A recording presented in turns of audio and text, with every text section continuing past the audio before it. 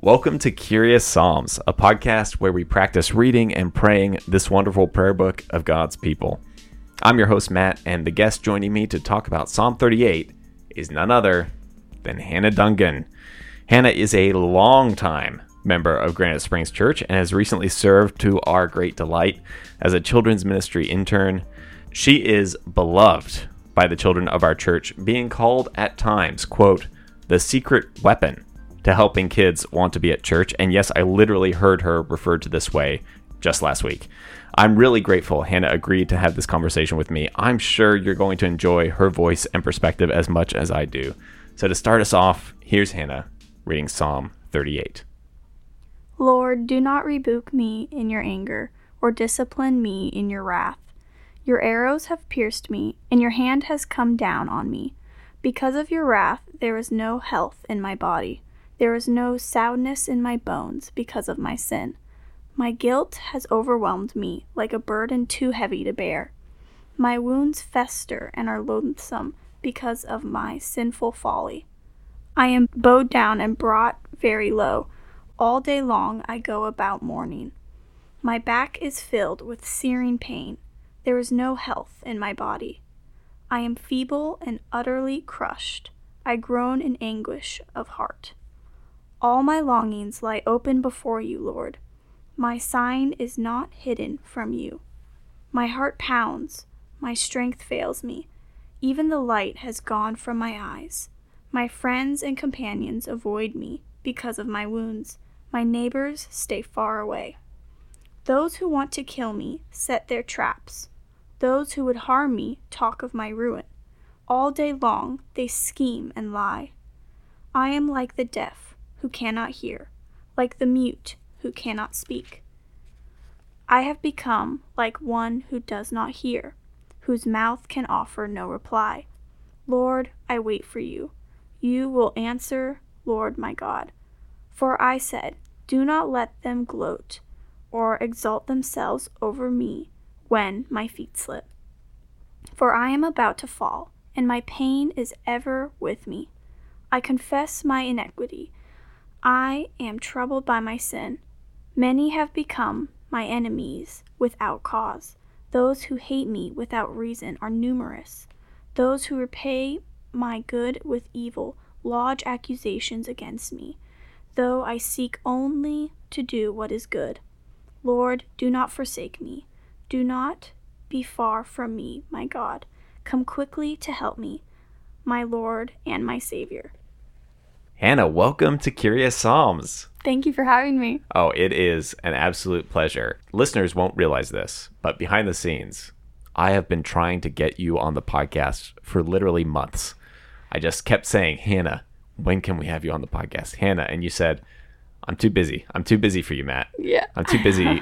I know the people out there want me, want to hear my voice. There's too many demands on my time, but finally, in the midst of summer, actually, you're just as busy as normal, is my impression. Yes, but I made time for you. But you're so gracious. You're so generous. I'm really glad. We've got an interesting psalm to talk about. Yes. Huh? Yeah. Yeah, I started reading it and I was like, holy smokes. Wow.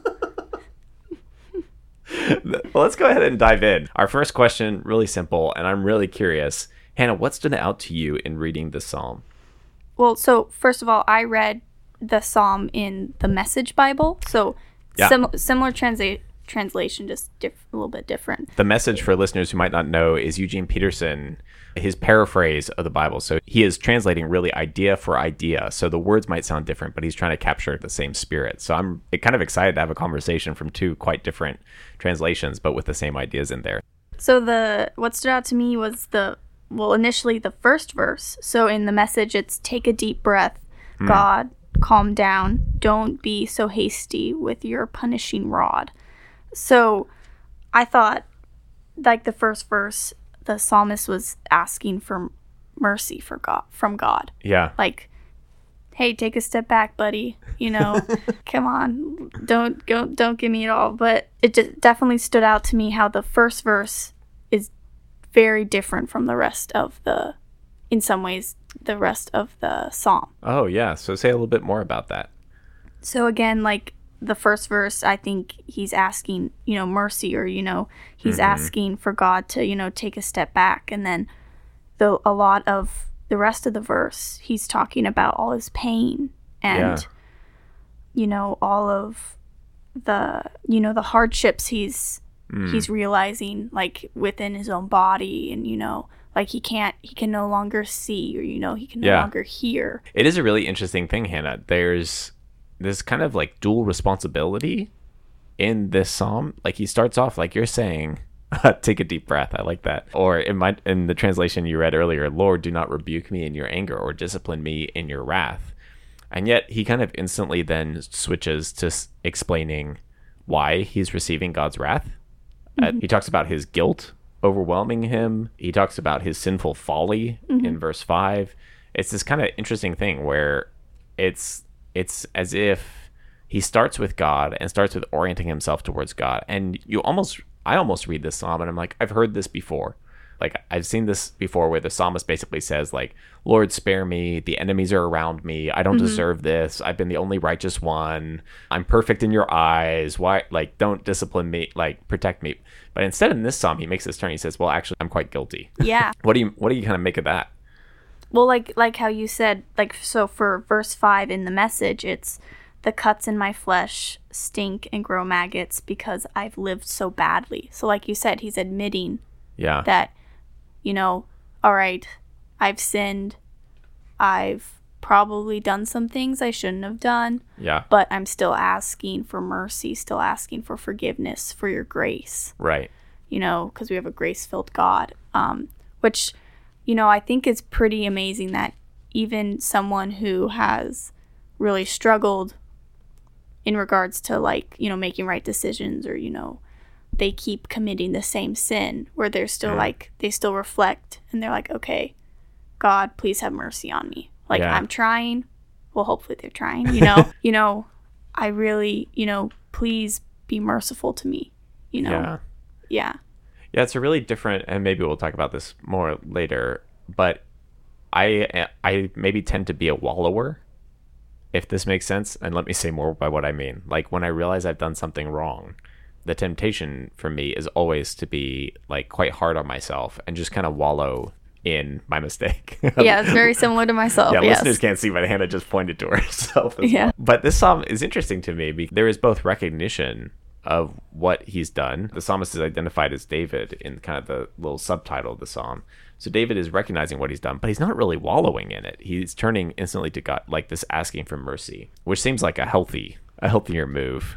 Yeah. Well, we've maybe started talking a little bit around God himself, as you mentioned, kind of a grace-filled God. So maybe that leads us into our second question. Hannah, what do we learn about God from this psalm? So I said, God, although, he's filled with grace and love and mercy, he can also, punish us in some ways. Like, that sounds kind of harsh, but, he can punish us for our sins. And my head went kind of straight to Adam and Eve.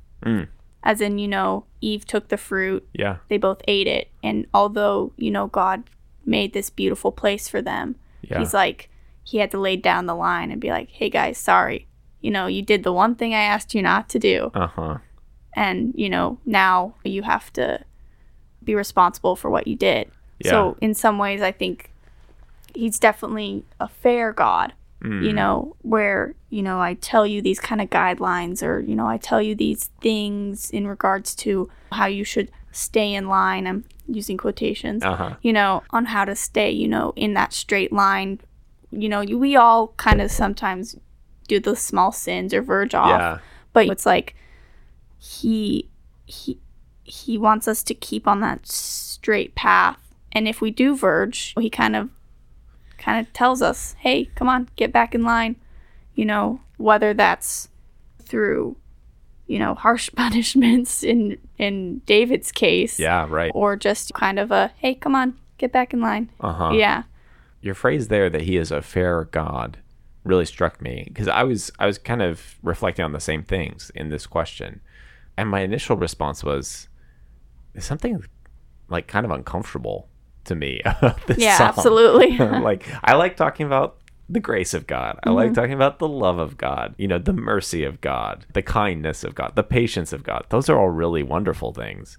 And then you have a psalm like this, and you're like, David's making pretty clear that what's happening to him is God's judgment. It's not filled with grace It's not, or mercy. Right? Yeah, it's like, and maybe there's sort of the big perspective way to kind of think of God's judgment, where, like you said, it's the kind of correction, right? And sometimes it has to be severe to correct us.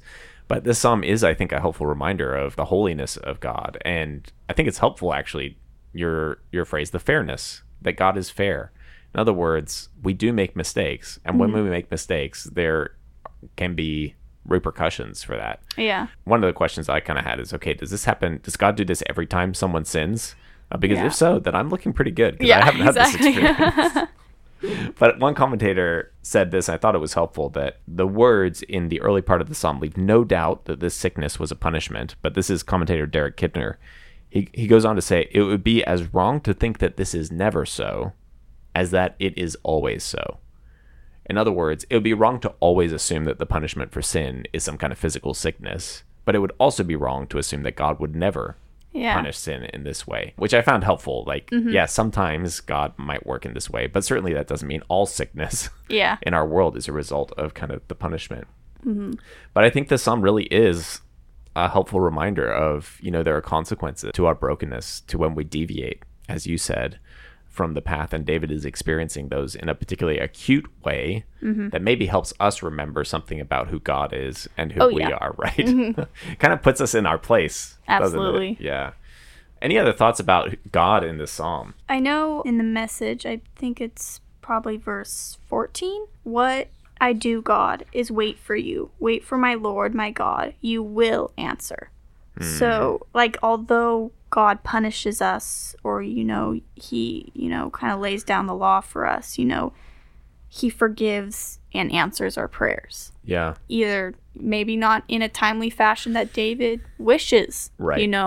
But he still answers our prayers. And Peterson italicized, you will answer, to really tell the reader, like, it's not, he'll get to you sometime, but it's like, no, God will answer your prayers. God will,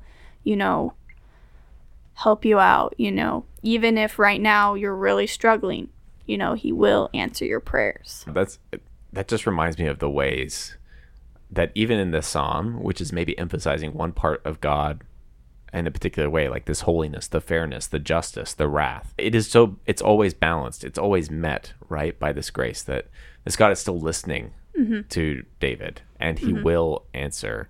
And I think one of our struggles sometimes is, or at least I'll speak for myself and you can chime in, is I like things black and white.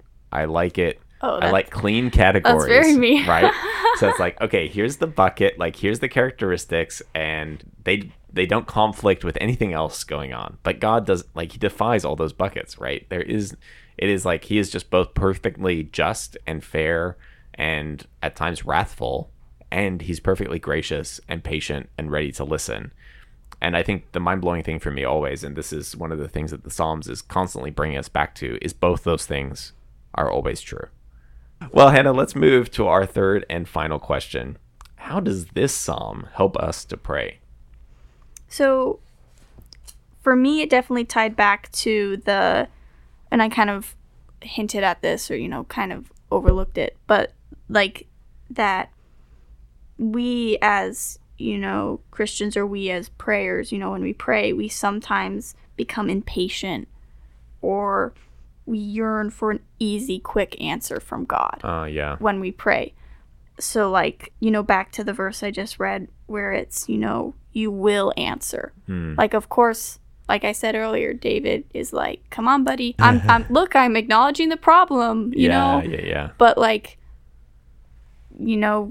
God's grace and mercy works in different ways. And, I think we all hope for that, quick answer. Like, yes. You pray for health, boom, they're healthy, know?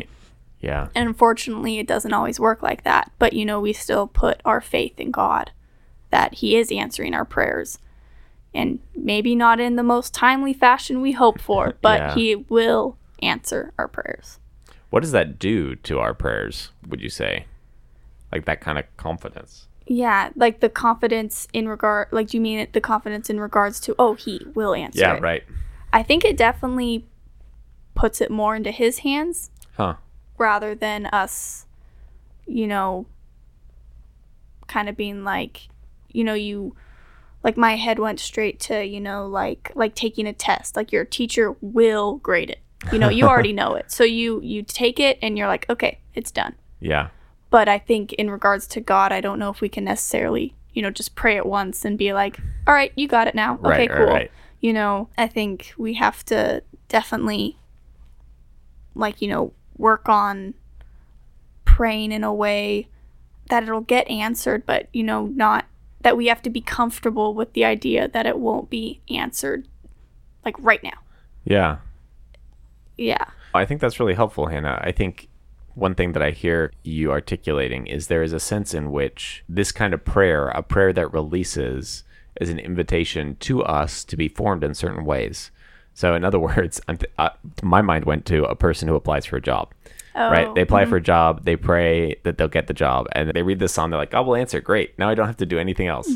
Like, I've applied for the one job I want, I've prayed for it. It's like, okay, well, that's not really what this means, right? Yeah. It doesn't mean that you don't have to do anything. It doesn't, and it also doesn't mean that God will answer the yes that you want to that, right? But it is a promise that God has your best and desires your best. And going back to the straight path image, that path is a path to your flourishing, right? So sometimes even the no answer along the way is still an answer, right? There's an invitation in there, not to inaction. It's not a release of inaction, but it is kind of a confidence. Maybe there's a peace that comes with it, even though there's still kind of invitation to acting. Does that kind of make sense? Does that track with what you're saying? Yeah. For me, as I read this psalm and thought about how it helps us to pray, you know, this is the third of what's called the penitential psalms. So these particular psalms of repentance. And I just think it's such a helpful model. This is verse 18. I confess my iniquity. I am troubled by my sin. I just thought, you know, if we fail to confess, we are unlikely to ever be troubled by our sin, right?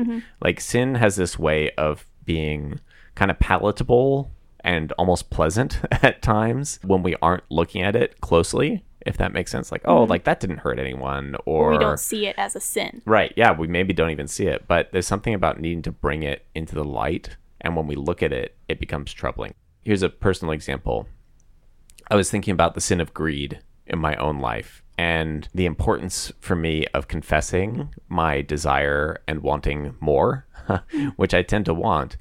But if I don't bring that out and confess it and actually look at it, it's very easy to not be troubled by my desire for more, because basically the whole world around me tells me I should want more. I should want, right? Like I'm bombarded, by ads that are telling me like, oh, you should get the nicest backpack. You should get the nicest computer. You should have the nicest home. So unless I'm really willing to say like, Lord, I need to confess kind of my greed, my lack of satisfaction in what you've given, I'm never going to be troubled by that sin. And there's something about the act of confession. And I appreciate the psalm for the model of prayer that then helps us examine and say like, oh, like as soon as I start thinking about it, start praying about it, I'm like, yeah, that's actually a very unhealthy impulse. Does that make sense? Well, ironically, my head goes straight to there's a VeggieTales episode where Madame Blueberry, she lives in this house on top of a tree, and she wants everything. Yeah. Like she needs everything in order to feel something. Yeah.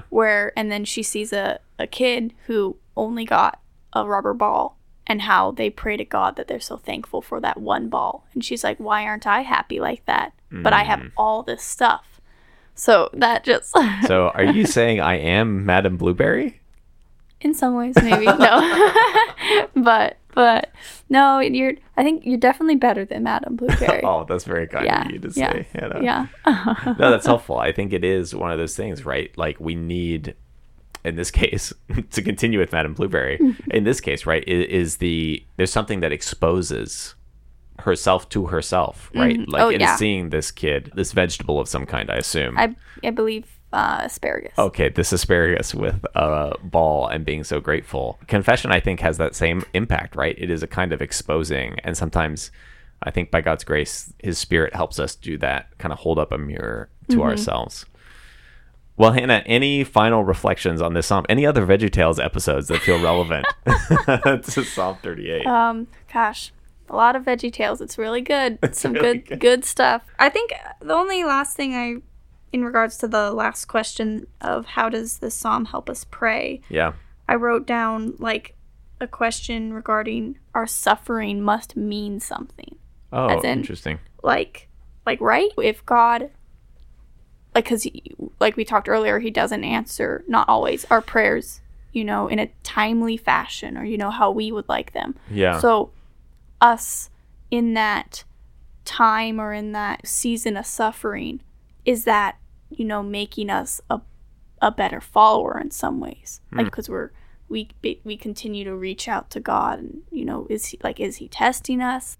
That's such a good question. I mean, in some ways, that's one of the $1 million questions we wrestle with, I think, as Christians, right? What do you think this Psalm's answer is to that question? It probably is yes. Yeah. Yeah. Just because David has listed all of his ways he has suffered or ways, that he's been taken aback. So I think in regards to David, yes. Yeah. Yeah, I think that phrase seems exactly right in regards to David, because David is also making this direct connection between what he has done with his suffering, right? Like there's other Psalms where David even is clearly seeming to say, I don't deserve my suffering. And so in that case, it seems like he would actually take a different view. Like, hey, this isn't necessary. Yeah. It's like, take a deep breath is actually I don't deserve this. This one, he makes this move where he's like, I do deserve this. But have mercy on me, please. Yeah, exactly. Hear me when I call to you. So I do think there is something maybe specific about the suffering of this psalm, right? Where, you can imagine consequences where there's a kind of suffering where it's like, oh, I can clearly see my need to repent and that this is a result of that. Yeah. But I tend to think there's a lot of suffering in our lives where the meaning is less in the suffering and it is more in the redemptive ways that God works around and in the midst of that suffering. So rather than it being sort of a consequence, the meaning is actually found in the ways that God can use that, even if it's not something he might desire for us in redemptive ways. Talk about a good question, Hannah. Wow. That's should probably add that to, be a fourth question that we'll talk about in each psalm. What in the world is going on with suffering in the world? Yeah. I appreciate you bringing that question. I think it's insightful and an interesting layer of this psalm. Well, Hannah, we did it. Yay. You did it. Thank you so much. I appreciate your insights, the questions that you bring. I'm really grateful that you were willing to come on and grace our listeners with your thoughts. So thanks so much. Thank you for having me, and glad I made it. Glad I made it. I'm not going to say it's a low bar because that feels like an insult to our guests. So it's a very high bar, but you cleared it by leaps and bounds. Well, let's conclude with the two concluding verses of this psalm. Lord, do not forsake me. Do not be far from me, my God. Come quickly to help me, my Lord and my Savior. Friends, go out and pray the Psalms.